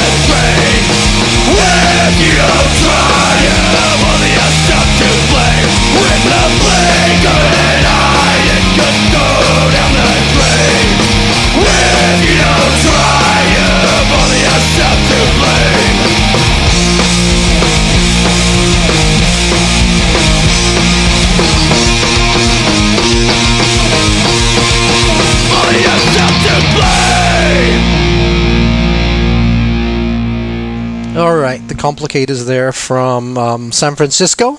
Yeah, Pirates Press, right? Yep. Okay, yeah, with Blink of an Eye. So yeah, I know I must have listened to them before because I know they were one of those when we used to get the torrent of Flexies from Pirates Press. Yeah. So I know there was one because I'm looking on Discogs, I recognize the picture on it. So I know. They have a self-titled 7-inch. And then they had a split with a band called Empire Down, who I think was from Minneapolis or something. And I remember they had a great song. I may have played them at some point called Too Old. It's like a great song. And the new record is great too. I haven't digested it quite as I have so much. I've gotten so many records in the mail, and I've been buying so much that I just first world problems, baby. Yeah, it really is. But it's funny. It's funny you say that though, buddy, because I was thinking about that today. I was on the treadmill, and I was listening to the new Doc Rotten. Yeah. I'm like, okay, man, I've listened to this like 3 or 4 times now. I really, really like it. Yeah. But then it was like, it's so funny, man. Back in the day, I was like 3 or 4 times. You're starting to get a whole, you're starting to know every song a little bit, but I was like, I don't know any of the words really except for the chorus. Yeah. And I was like, back in the day, I'd know every word of every song, and it's like because I had so few albums, I would probably listen to it. But you follow along with the lyric sheet when you were listening to it the first couple times, and also you're right. We just have too much, and that's why, unfortunately, we'll never know these new records. We'll love them, but we'll never love them the same way we loved the record that we were 15 or 16. That's just I've just come to accept that. I tell my kids that too. I said, you'll never have the relationship with the music that you did when you're 15 or 16. You're in your parents' house. You know what I mean. You have lots of time to listen, and of course, meanwhile, our kids don't listen to records anyway. They don't give a shit. But they listen to one song on YouTube. I was thinking I'd probably listened to the first Clash album or the first Rich Kids album probably 1,000 times. So I knew it backwards and forwards, every word, right? The Ramones, same way. Yep. Whereas a new album I get, I might listen to it 3 times, and it might be really good, but I might listen to it 3 or 4 times because there's something new coming down the pike, right? Every week. I remember going on vacation with my parents. I know I've talked about this in the past, but I had a case that maybe held like 24 cassettes. Yeah. And you would go, you lived in England. It probably wasn't the same thing, but we'd go road trips. We'd do it on Texas. Mm-hmm. Wow, that's a long one for you. Shit. Yeah, over and over again. Yeah. Ignoring everyone and listening to Great White or whatever it was at the time. What, you had your little Walkman or something? Oh yeah, my little cassette Walkman. Yeah. Not Sony though. It was like a generic like knockoff. I remember my first like Walkman. When they were getting big, I was probably like 10 years old, I'm picturing you in the back of like one of the Chevy Chase Vacation movies. Oh, the big station wagon. Yeah, you're like Anthony Michael Hall in the back, like ignoring everybody. Yeah. Well, I remember my first one. I wanted a Walkman so bad. My first one I got had like an antenna on it. It had no cassette or anything. It was just like a portable radio where you could plug headphones into it. Yeah. But it's funny. I saw on Facebook. It was a celebrity. Was it Tracy Guns or somebody? Some metal guy. Is that a porn star? No, he's the guitar player for the LA Guns. But all right. He was showing off this mint old GM station wagon. Everybody's like, "Oh, it's so cool! It's so cool!" I'm like, you know what? That's the first car I ever drove. When I was 16, let me tell you something. It wasn't that cool rolling up in this big old grocery getter. I mean, the fact that it survived makes it kind of cool, but that was not a cool car. It was literally a grocery getter. It had a gate in the back so you could open it up and put your groceries in there and pile your 5 kids in there and go down to Arkansas or whatever. Go down to, Florida somewhere. Clearwater or some shit. Yeah. Yeah, exactly. Hey, did you know today is International Clash Day? I did not know, nor did I care. And I saw that today on Twitter, and I was like, "Why?" Yeah, we get the day off work for that, so that was nice. I was like, "Why?" Today. I was like, "Why the fuck is it International Clash Day?" But then I figured it out. I figured it out myself. Okay. You know why? Because it's the 7th of February. Yep. 2/7. So, the Clash got their name from the Culture Reggae band. The album was called When 2 Sevens Clash. Was that right? Yeah. Huh. So it was 2/7. So that's why today is International Clash Day. Well, excellent. So what? What did you do to celebrate? Nothing, to be honest. Well, at least you didn't die of a brain tumor while taking out your trash or whatever killed him. Jesus, cold. The funny thing, too soon. Yeah, too soon. You've made a lot of people cry. I mean, I would have played a Clash love song, but I couldn't think of one, so I would. White Riot. Unless you could think of one right now, I could put one in. Otherwise, I don't have funny. a Clash song. I've been reading this book for a long time. You guys are gonna think I'm retarded or something. How long it's taking me to read it? But it has been a while, dude. I read a couple pages before I go to sleep because I'm so tired. But that punk rock book by John Robb, and now it's to the street punk section. and they're just slagging out the Clash. They're like, the Oi music, that was the working class music. The Clash were a bunch of posh boys, Who was saying this? Was John Robb saying this? No, it was I don't know, maybe the singer of Sham 69 or something, or Menzie or one of these guys, or Gary Bushell maybe. Might have been Gary Bushell. Basically, Joe Strummer's dad was a diplomat. They lived in big houses. They were all middle class. They were. Well, the Oi guys were poor. Dirt farmers. Dirt farmers. I don't think Paul Simonon was a rich guy at all. The bass player. He was he was. But yeah, I mean, of course, I don't hold that against Joe. That's silly to hold that against him. Bushell does. No, maybe not. I mean, you can't help what family you're born into. You know what I mean? Yeah, no kidding, dude. I cursed I wish my grandpa would have bought would have put up self-storage unit. That seems to be the biggest business now. Like if my family we should have a self-storage empire, because that's all they build now. Yeah. Everywhere you go. They close Macy's? Oh, it's self-storage now. That and Starbucks or something, right? Yeah, I guess. But I mean, I agree with you. I don't think, if you shouldn't be ashamed because your parents worked hard. Unless they, exploited somebody to get rich, then maybe you have to get back, but you shouldn't feel one bit. I have these people like, I'm so privileged. I'm like, you're not privileged. Grandpa busted his ass so you could have an easier life. Don't feel bad about that. Yeah, I annoyed Lydia one day by saying stuff like that and said, you should have tried harder in school. Otherwise, you wouldn't be begging on the street corner. That didn't go down. That didn't go down too well. Believe it or not. So yeah, International Clash Day today. So everybody play, Rock the Casbah or some shit. There you go. So we did our 6 Strings of Punk episode. Because I'd heard that douchebag. Let's play a song. I will in a second. This will take a second. So, because I heard that douchebag, whatever the hell his was, do his 6 Strings of Punk. What band is he from? Rosenstock. Oh, yeah. I believe our friend Richard White was seeing him tonight in England somewhere. Yeah, and of course he showed us videos. We're like, yeah, better you than me, buddy. Yeah, of course the big douche had to have a big rainbow flag behind him because of course he did, right? Yeah. All are welcome, Neil. All are welcome. Well, it's not even that. It's just, why do you have to virtue signal to everybody? You fool. But anyway, I heard one yesterday that was actually really good on what's it called? Thingy Punk, the Punk channel on Faction. Faction Punk. Yeah, thank you. On the satellite radio. It was Matt Skiba from Alkaline Trio. Yep. Suburban Chicagoite. Yeah. And his was really fucking good. I mean, not as good as one of ours would be, but it was getting up there. So, first song, he had Pay to Come, Bad Brains. Nice. Second was New Rose, The Damned. Nice. Third song was Ramone's song. But he did Daytime Dilemma, which is an unusual one, right? Later. Yeah, later. Yeah. What's that from? Too Tough to Die? Yeah, Too Tough to Die, exactly. Then 1945, Social Distortion. Wow. And he told a little story about why he was picking each one, and it was really interesting. You got to know a little bit about him. So the Social D one was the first, I think he said his first gig, or the first time he saw them anyway, was like in 1989 on the Ball and Chain tour. And he was like, and this is a good quote, he goes, everyone in the audience either wanted to fuck Mike or they wanted to be Mike. There you go. Which I could see that completely, right? Yeah.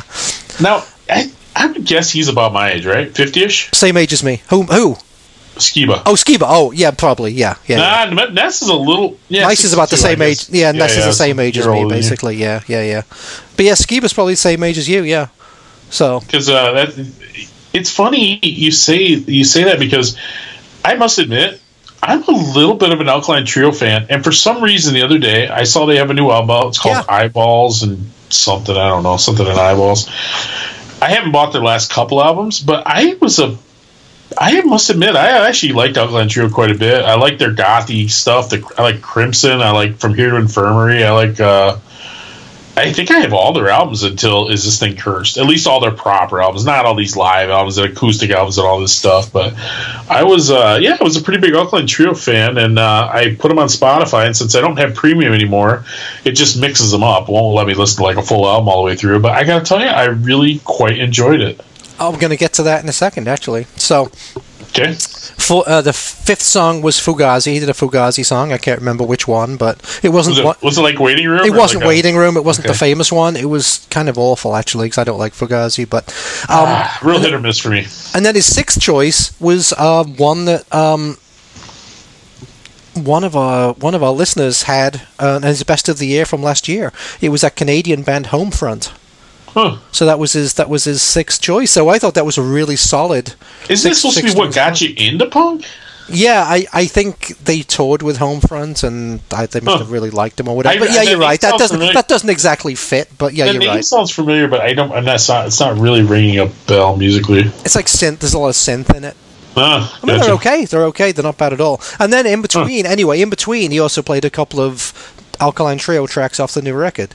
So I downloaded it, and it's okay. It certainly isn't unpleasant. I didn't dislike it, but I just wish they'd cut loose. It seems like they're holding back. I just wish they'd cut loose sometimes. But yeah, it was pretty good.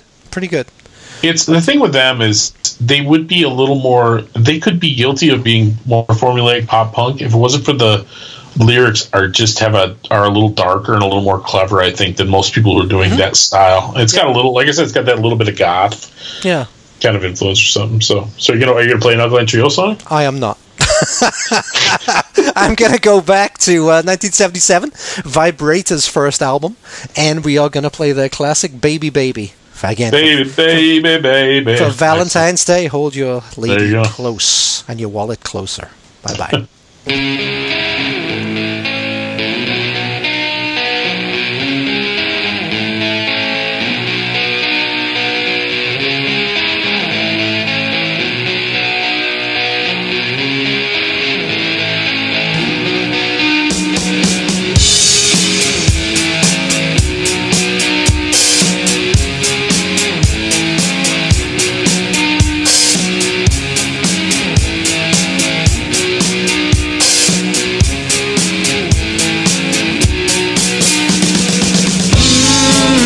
So pretty.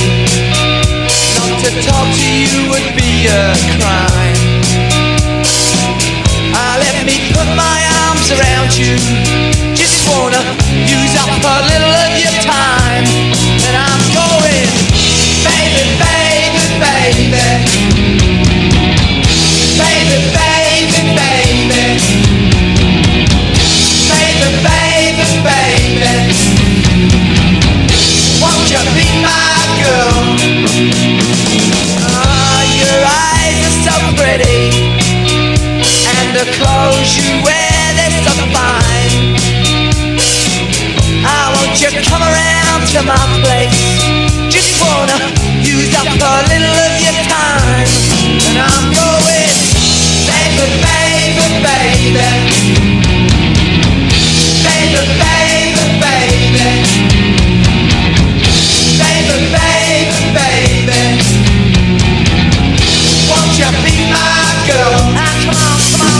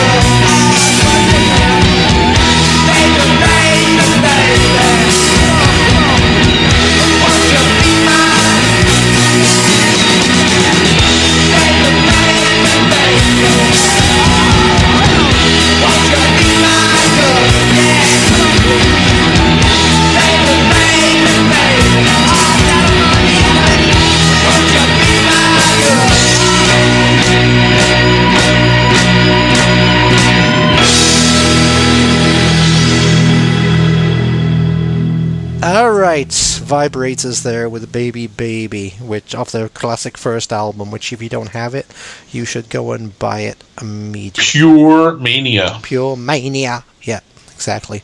Even though the title track is on the second album.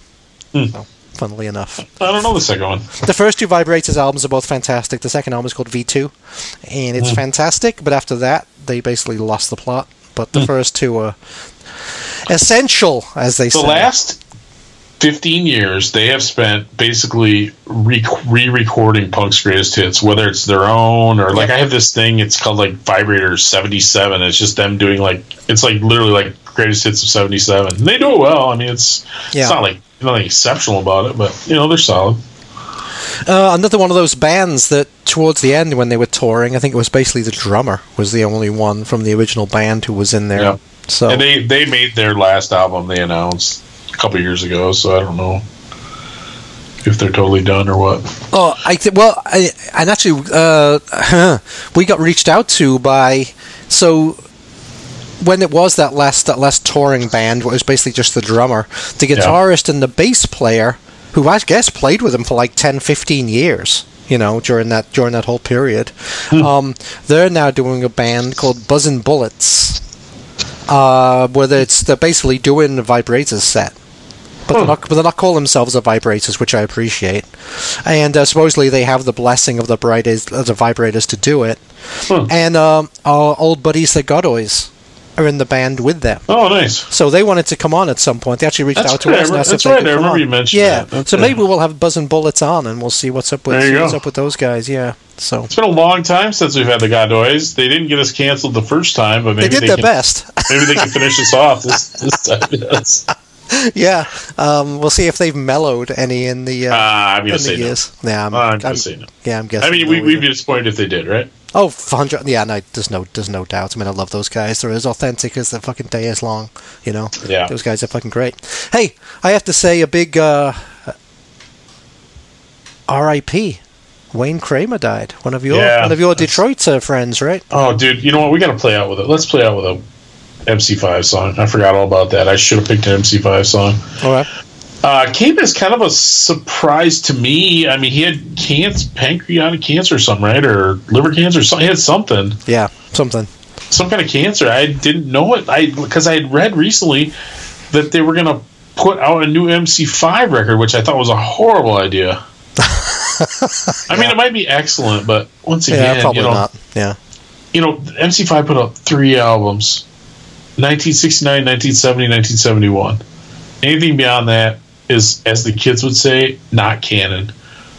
Doesn't exist in the cinematic universe or whatever. Sure. Yeah. Same with the Stooges. Stooges put out 3 albums: 70, 71, 73. That's it. Or 69, 70, 70. I don't know, whatever it is. But yeah, I got to see MC50, which was Wayne Kramer's sort of MC5. They just played MC5 songs, and it was really cool, and I really enjoyed it. So I was glad I got to see him that one time, but that was it. So his book. Who was in the original band? Who was in the original band during that MC50 tour? Was it just him? Just him, yeah. Dennis Machine Gun Thompson, the drummer, is the last man standing, but I think health-wise he didn't do it or couldn't do it or didn't want to do it. I mean, like I said, they were in their mid-70s. Sure. The original band, of course, Rob Tyner, the singer, died in the 90s. The other guitar player, Fred Sonic Smith, I think also died in the 90s, married to Patti Smith. And the bass player, his name was, I don't know, but he's dead also. So it's funny, of the original 9 punk rock guys from, you can't even call the MC5 punk rock, really. They were proto-punk, yeah. Well, the thing is, they consider themselves free jazz. Later on, when Wayne got out of prison and made his albums on Epitaph, he sort of, acknowledged that they were an influence on punk, and that was made a couple of sort of punky records, but they never really considered themselves punk. That's why I think Stooges are really the first punk band, because whether they know it or not, or whether they call themselves that or not, because they were just so limited in their abilities, but they made this amazing music. The MC5 were good musicians. They could play. They started on the mid-'60s. They were playing the bars in Detroit, which had a real lively music scene in the late '60s, mid to late '60s. I know we've talked about this before, but literally you had General Motors, Ford, Chrysler all working 3 shifts, so you could go into a bar at 8 o'clock in the morning if you're a third shift and see a band play. That's crazy. So yeah, there was so much live music, and of course, obviously, Motown and the soul music and all that. So, but his book, The Hard Stuff, I can't recommend it enough. Wayne Kramer's book. This is his autobiography. It's wonderful. It's a great story. Terrible junkie, did that band with Johnny Thunders, and they just were terrible heroin addicts and stumbled around. But at the end of his life, he cleaned up, found some redemption. So it's cool. It's a cool book. It's interesting. Talks about growing up in Detroit before everything got in the '60s when everything kind of fell apart. So it's a cool book. And I'm sad to see him go. He was one of the good ones. So we lost him, and we also lost someone you wouldn't know, but was a big deal to me in the early '80s. Was a Radio 1 DJ called Annie Nightingale. Yeah, I saw that name. It did not mean... I don't think Americans know who that is. Yeah, so she was a Radio 1 DJ, but she was also more famously... There was a TV show in England called the Old Grey Whistle Test. Yep, I know the name. Where they would have bands on. It would be like an hour-long show late at night, like 11 o'clock at night or something like that, hidden away on like BBC Two. And it was the home of going from 72, and it was the home of prog rock, right? Jethro Tull would be on all the time, shit like that. Gotcha. And they used to have an original host on there called Whisperin' Bob Harris, who was a real douchebag. But anyway, they would never... Hard to believe anybody whispering anything could be a douchebag. Whisperin' Bob Harris, yeah. But anyway, so they would never have punk rock on because he thought it wasn't real music. But then he was kicked out in the late '70s, and Annie Nightingale took his place, and she immediately had a lot of punk rock bands on. So the Damned were on there, Penetration were on there, lots of the Jam, everybody was on there, and so she was very open to all that kind of stuff. So, but anyway, she sadly died a couple weeks ago. So yeah, R.I.P. to Wayne Kramer and Annie Nightingale. Yeah, that's a big downer. I want to play a really angry song by the Pist, but now I sort of think we should play a MC5 song. Sure. Well, maybe I'll save the Pist for next week. Oh, you can play them back to back. It's fine. I don't care. It's our show, dude. We can do whatever the fuck we want. That's true. Boy, this will really... All right. So, which MC5 song? The only one I know really is Kick Out the Jams. I was thinking like Teenage Lust or... That's fine. Well, dude, you know them much better than I do. I was going to say they actually have a really nice kind of love song called Let Me Try, but let's do Teenage Lust. And then I'm going to back it up with the Pist with their song Pist. I was shocked to see how many people seem to be excited about this new Pist album. People who are normally like pop punk people. I didn't really know the band had that wide of an influence. Like I said, they're from Connecticut. They're a hardcore band. They were around for like 4 years. 3 years, 4 years. Made one proper album. Did a shit ton of singles and splits and all that kind of stuff like bands did back in those days. When was this? Was it mid-90s? Yeah, mid-90s. Okay. Well, the funny thing is, too, it was mid-90s. And the mid-90s, obviously, was the ascent of Green Day, the ascent of The Offspring. So these guys were really doing the opposite of that. They were trying to be punk. They were anarchists or whatever. They were trying to be punk. They weren't trying to make $1 million. Not that they would have anyway. I mean, it's very harsh, much more harsh music. But anyway, this is the first song on their new album. The new album is called Is Risen, which bothers me, I gotta say. It's called The Pist Is Risen. It doesn't work for me. It should have just been Risen or something, I don't know. But these are small problems, right? These are first world problems. Anyway, we're gonna play the song Pist. First we're gonna play Great Love Ballad by MC5, Teenage Lust, and then we're gonna play The Pist. Okay, let's go for it.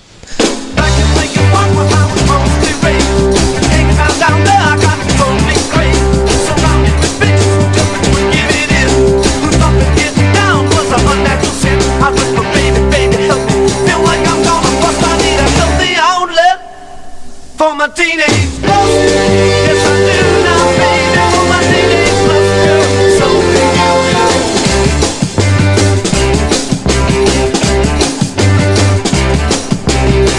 to the city to improve my chances. Chase them at the bars and grab them at the dances. They hug you, snuggle, kiss me, but they never go all the way. They grin back and terror when they hear you say, baby, baby, help me. for my teenage lust. Yes, I do now, baby. My teenage lust won't let me wait much longer. I really need release. It means so much to me. How can a young Midwestern boy live in such misery? Misery, misery.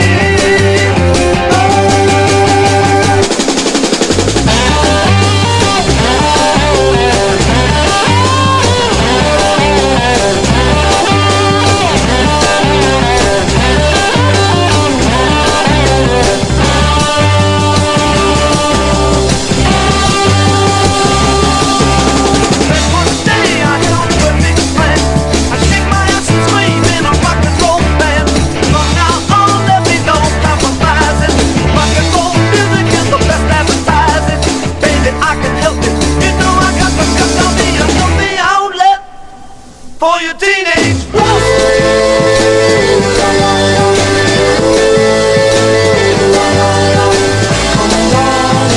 Come on, baby, this teenage lust is driving me crazy. I gotta have it, baby, I can't do without.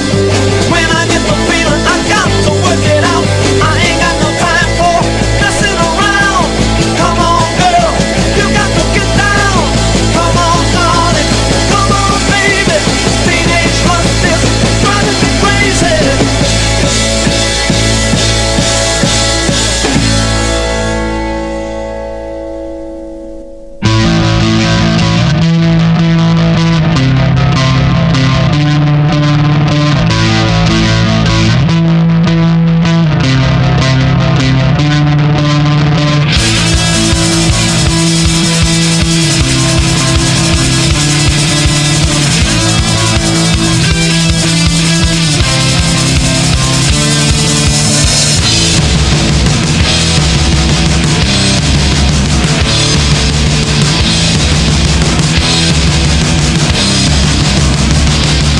Protect the earth, its inhabitants and resources. Include yourself, 'cause there's value to all our lives.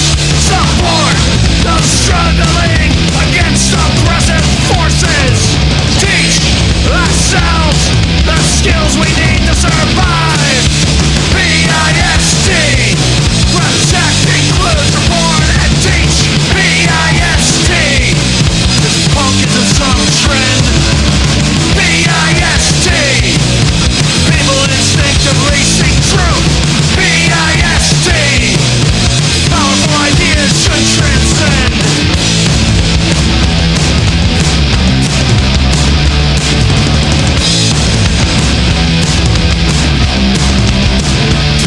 Protect the vulnerable by fighting on their behalf. Include people that are different than you and me. Support each other in times when everyone needs a hand. Teach the youth how to navigate this society. PIST. Protect, include, support, and teach. PIST. Punk isn't some trend. PIST. People instinctively seek truth. PIST. Powerful ideas should transcend.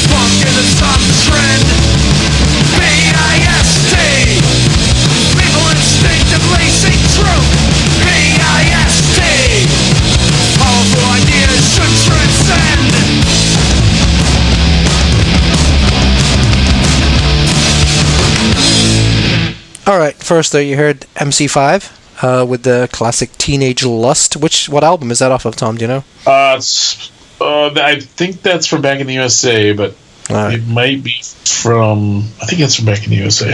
All right. And then we Kick Up the Jams was the first album, obviously. It was recorded live. Came out in 1969. Then they did 2 studio albums. All 3 of those are worth owning. I actually think the studio albums are kind of underrated because everybody Kick Up the Jams, Kick Up the Jams. Kick Up the Jams is a cool record, but it's got a lot of sort of jammy psychedelic stuff. Right. The records, I think, are actually a little more focused. The studio albums. Here we go. So, yeah, Teenage Lust was, in fact, on Back in the USA. Yes. 2 versions of Teenage Lust were released. A censored version with Girl and an uncensored version with Bitch in the final verse. There you go. Yeah. So there you go. We'll try and play. Hopefully, we played the one with Bitch in it. So hopefully. Tender Tom didn't need that to happen. Tender Tom wants the censored one. Angry Tom wants the uncensored one. Yeah, exactly. So anyway, yeah. So MC5, Teenage Lust, and then the Pist with Pist off their brand new record, which you should buy. Is Risen. That's it. You're right. It's actually put up by like 4 different labels. Havoc is one of them, Profane Existence, and then a couple of Disassembled, I think, and one other one that's like foreign, I think, because it's got too many V's in it or something. Those are all great mail order places. Now, granted, you're not going to get your Green Day 30th anniversary album from their distro, but they got some cool hardcore records and some classic stuff they stock too. So yeah, check out Havoc. I've always liked them. I've ordered for them, and I probably have ordered for them almost every year for the last many years. They always have good stuff. So finally, looking at the track list of Back in the USA, I see the song Call Me Animal, and the Digits actually covered that. There's a lot of covers on that album, I feel like, because it's got Tutti Frutti. That album is very much a rock and roll album. I would say the High Times is a little more psychedelic. But anyway, the Digits covered Call Me Animal. So that was on one of the later releases. So obviously Rick Sims, episode 17. If you haven't heard that episode, go back and listen to it. It was a great one. And if you want to hear more about the Detroit scene, in that early 60s, mid-60s, late 60s Detroit scene, make sure you listen to episode 212 with Hiawatha Bailey, who was there in that scene. And that is, I would say, it's one of the episodes I'm most proud of that we've ever done. Yeah, that was a fun one. That was a good one. And that was all down to you, man. You were plugging him for a while, trying to get him for a while, and I was always like, this might not be a great get, but he was a fantastic guest. Well, I'll tell you what, I've given up on trying to figure out who's going to be good and who's not. True, yeah. Because you just don't know. I mean, you're right, because I had no idea. Our last show, Dickie Devil. I'm sorry, Ronan James, I should say. Whatever the hell his name is. Yeah, he was a live wire. I had no idea what he was going to be like, but he was actually a fantastic guest. He was, more than happy to. And once again, the amount of guests we've had that have been really bad, I can count on one hand. Right. Easily, So, and that's.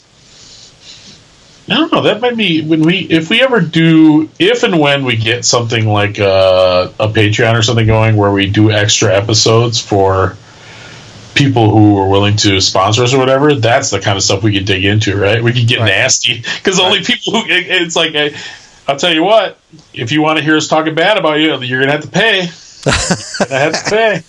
And we've had one episode we've had to pull, and we've had one episode that we never even put up. So maybe on the Patreon you can. Oh boy! Yeah. The one I don't know. We'll see. Yeah, we'll see.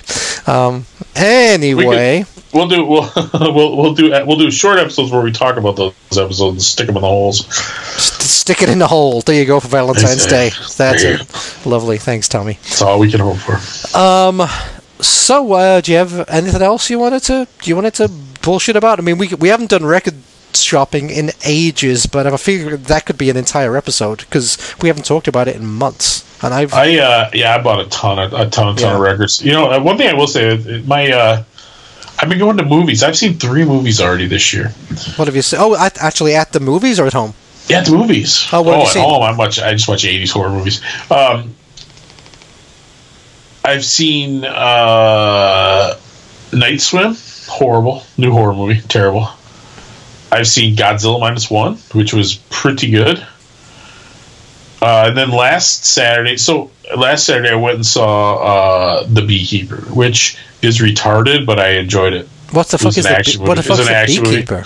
Michael Stratham, or whatever his name is. Oh, Jason Statham? Jason Stratham, just killing people. My sons are both big movie buffs, so they have this thing where they pay like $24 a month or something, and they can go up to 3 movies a week. I think I've mentioned this. It's our local chain here. Well, my son's wife has one, but she travels almost every weekend. So he gets her ticket for me, because, who are you to challenge my gender, bro? Whatever. And so we've been going to movies. So I got to work this weekend, so I'm not going to go. But yeah, it's kind of strange. So I go for more or less for free. I drive. I shouldn't say I go for free, because last time I drive and I went to lunch afterwards. It was like almost $80 for lunch. So I guess I probably should just go to the movies. So here's a question, because I don't know this. The many times I've been to Coopersville, is there a movie theater in Coopersville? No. There used to be back in the day. Back in the day, before people, obviously now it's 15 minutes. We have everything we want 15 minutes away by car. But, back in the day, we had a little bowling alley and a little movie theater long before my time. Is that because a lot of people moved out of Coopersville, or is that just because things changed? No, it's consistently grown, but it's just small. No, but I think it's just back in the day, people just didn't travel. Yeah. You know what I mean? Like it wasn't like now where you jump in your car and drive 20 miles. You just didn't do it. You just stay closer to home. So. Or if people's attitudes just change. Because movie theater, last time I went to the movie theater, I saw Napoleon the other week, and it was empty. The movie theater was empty. So that movie we went to Saturday, which was that Beekeeper. There was 3 other people there. There was 3 of us. See, that's what I'm saying. I don't know if people even go out anymore. But maybe COVID changed that. I don't know. That being said, they don't. It's not like they have to have people run the projectors or anything anymore. It's all, you know what I mean. It doesn't really cost them anything to run. There was one part where the dialogue was so bad that the 3 of us were just howling with laughter. I'll have to watch this. It sounds. But it's an entertaining movie. It was a violence movie, an action movie. I won't remember it in a month, but. But yeah, so it's funny because I probably go to like 3 movies a year, and I've already gone to 3 this year, and I think we'll probably keep doing it. So no, it's always a fun night out. I wish I did it more. We go to matinees. We dropped my wife watching a movie, and I go with my sons, and it's fun. I looked last week actually. I thought about going, but I couldn't see a single fucking thing I wanted to see. That's my wife. She's got like 2 gift cards. She's got literally $100 worth of gift cards to the local theaters, but we don't know what's shown. Part of it is because we don't have regular TV or cable TV anymore, so you don't see the ads. Yeah. So the only time you see previews is when you go to the movies. I just go to Fandango or whatever and see what's playing. But when I looked, it was like, Jesus Christ, it's all like little kids movies, or it's weird slasher movies, and. Well, I'm up for weird slasher movies. I know you are. I'll probably go watch one right now, as a matter of fact. There's that new Honey Bear movie. The Winnie the Pooh Blood Honey. We watched the first one. That was one of the worst movies I've ever seen. I got to tell you, that was. But you got to go back to see the second one. Nice one. I don't know. The new theaters by us, and I don't know, probably by you too, or at least out in the suburbs. It's like you have your own bed. I mean, it's amazing. It is. It's not like the old days where you had to be touching strangers' arms and stuff. Not that you don't mind doing that. So yeah, that's my new life deal. That's my new life. Bad movies, and heavy metal concerts at the hockey rink. That's my. And I wanted to add, so the porch shows come back. I've been meaning to say this whole episode. This is the first episode we've ever done where we actually have our cameras turned on. Yeah. So I'm watching Tom lying on the fortress pillar. Oh, Jesus Christ! I can't say it. The pillow fortress of solitude, and Neil's sitting at his desk all alert. But both of us close our eyes a lot when we talk. So yeah, we do. What were you drinking earlier? Just water. Oh, I was drinking a big gin and tonic. I'm on call this week, and I'm sort of I don't know. I'm kind of trying to give up drinking. I'm working on I gotta improve my health a little bit. I'm not gonna live to see a ripe old age if I don't get my shit together. So I've sort of been trying to eat a little better, trying not to drink at home. I mean, I still go out, socially and drink, but. Dude, last Sunday, one of my buddies from work said very unexpectedly, He goes, oh, let's go out to the Pleasant House pub, which is down by Reggie's, right? He Yep. goes, let's go down there Sunday morning and watch soccer and eat an English breakfast. And I'm like, all right.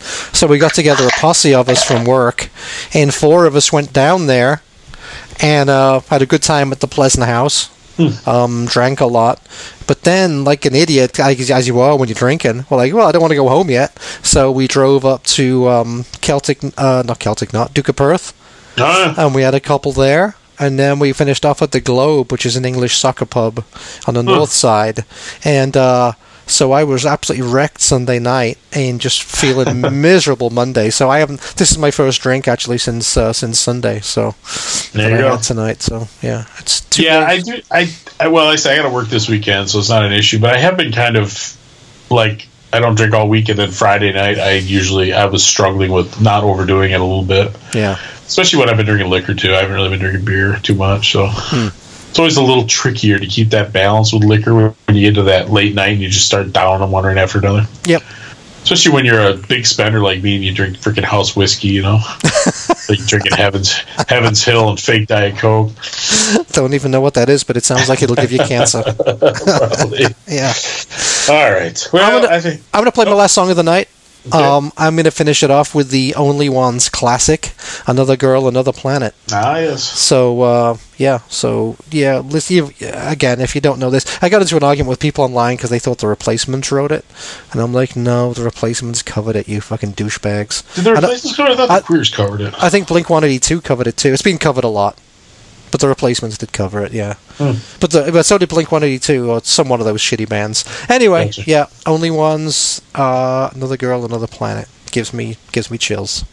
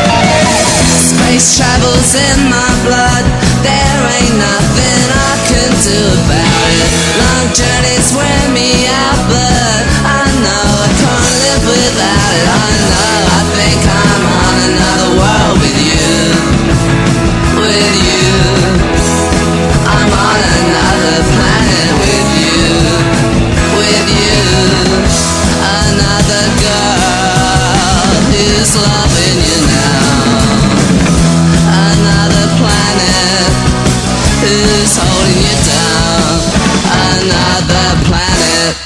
All right. That was Peter Parrott and the Only Ones with Another Girl, Another Planet. Never listened to them. I only know that one song. It's certainly the highlight. Their albums are kind of hit or miss, kind of like the Richard Hell first album. Couple of classics, and then some, because one of his guitarists was an old prog rock guy, so it sounds like it. Does it have any flute solos? No, nothing like that. No, I mean it's guitar, guitar stuff, but it's And at night, the fairies come out to dance. Not classic punk. It's not Sham 69 by any means. It's not Hurry Up Harry, But yeah, it's amazing he's still alive. Really, he had a bad heroin habit. In fact, he played on the Johnny Thunders So Alone album. Peter Parrott played on a lot of that. Yeah. Well, when you said you were going to play Punk Love Songs, one thing, I think all the songs being Punk Love Songs would probably be a little bit much, but that was the first song. I always think it was I Want to Be Your Boyfriend, the Ramones. That's the first. Yeah. But the other one was, You Can't Wrap Your Arms Around a Memory. Great Johnny Thunders song. Can't Wrap Your Arms Around a Memory. Yeah. Well, except that's a breakup song. That would be different. I guess. Yeah. Anyway, Tom. Well, thank you for hanging out tonight, and thank you. No, it's fun, man. It's good. It's been a while. Yeah. We've had a few interviews in a row, so it's good to catch up. Yeah, we didn't catch up with our record collecting very much. By the time we do, I have a list of like 50 things. Yeah, and then I've got a couple of other ideas for solo shows that I think could be really interesting. Actually, stuff that maybe some people have never heard before by some famous bands. So I think that could be an interesting one. Well, it's funny. Part of my song list was partially inspired by our listener Brian in Virginia, because he said like I said, I might have mentioned this earlier. He put a Facebook post that said, "What's some bands you missed from last year?" So that's why I played a couple of those too. Yeah, and he also sent us an email at some point that said something about how about lesser known albums by bigger bands. So that's something you kind of alluded to it earlier when we were talking before. So that's something we might try to dig into. I think so. I think that would be fairly interesting, actually. Yeah. So, anyway, night, everybody. I'm going to go make my coffee, and I had to get up an hour early this morning, so I'm a little sleepy. Tom hasn't opened his eyes for the last 20 minutes, just so you know, because he's on camera. I'm looking right up his nose. Nose. It's good. I'm staring at the ceiling fan. It's very dusty.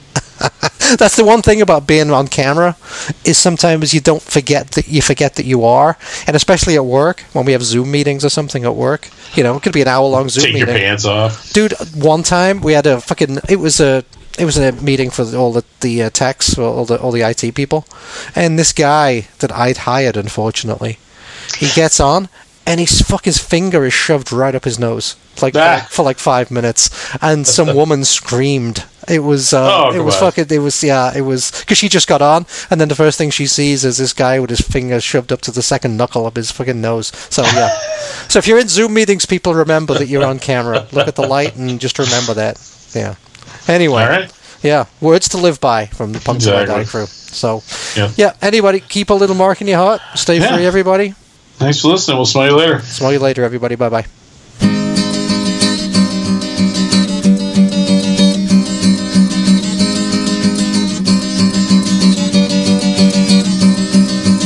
I don't love you for your graveyard eyes.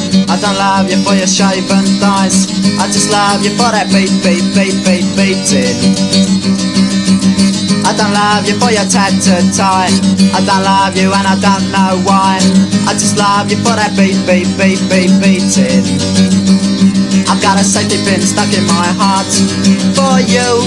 I've got a safety pin stuck in my heart for you. Don't love you for your professed hate. I don't love you for your cards of fate. I just love you for that beating. I don't love you for your painted shoes. I don't love you for your friends you never choose. I just love you for that beating. I've got a safety pin stuck in my heart for you. I've got a safety pin stuck in my heart for you. I've got a safety pin stuck in my heart for you. I've got a safety pin stuck in my heart for you. I don't love you for your many reasons, propaganda, doctrines, treasons. All I know is that beating. I've I've got an ear inflamed on my dog chain. Painted faces, painted names. My shirt, it's all that beating. I've got a safety pin stuck in my heart. For you, for you. I've got a safety pin stuck in my heart. For you, for you. I've got a safety pin stuck in my heart. For you, for you. I got a safety pin stuck in my heart. For you, for you, for you, for you, for you, for you, for you, for you, for you, for you, for you, for you. I got a safety pin stuck in my heart. For you, for you, for you, for you, for you. I got a safety pin stuck in my heart. For you.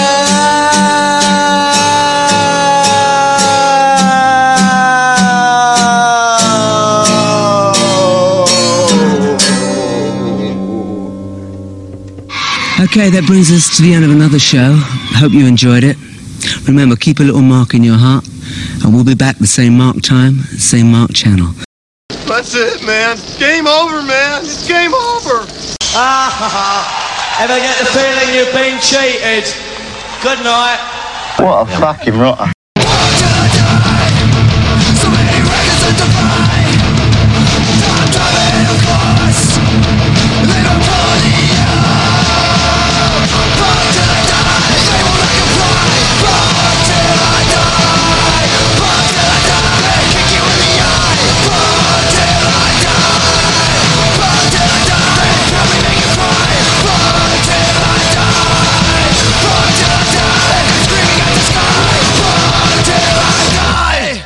What a load of old shit. Thank you, fuck you, bye, boom. Okay.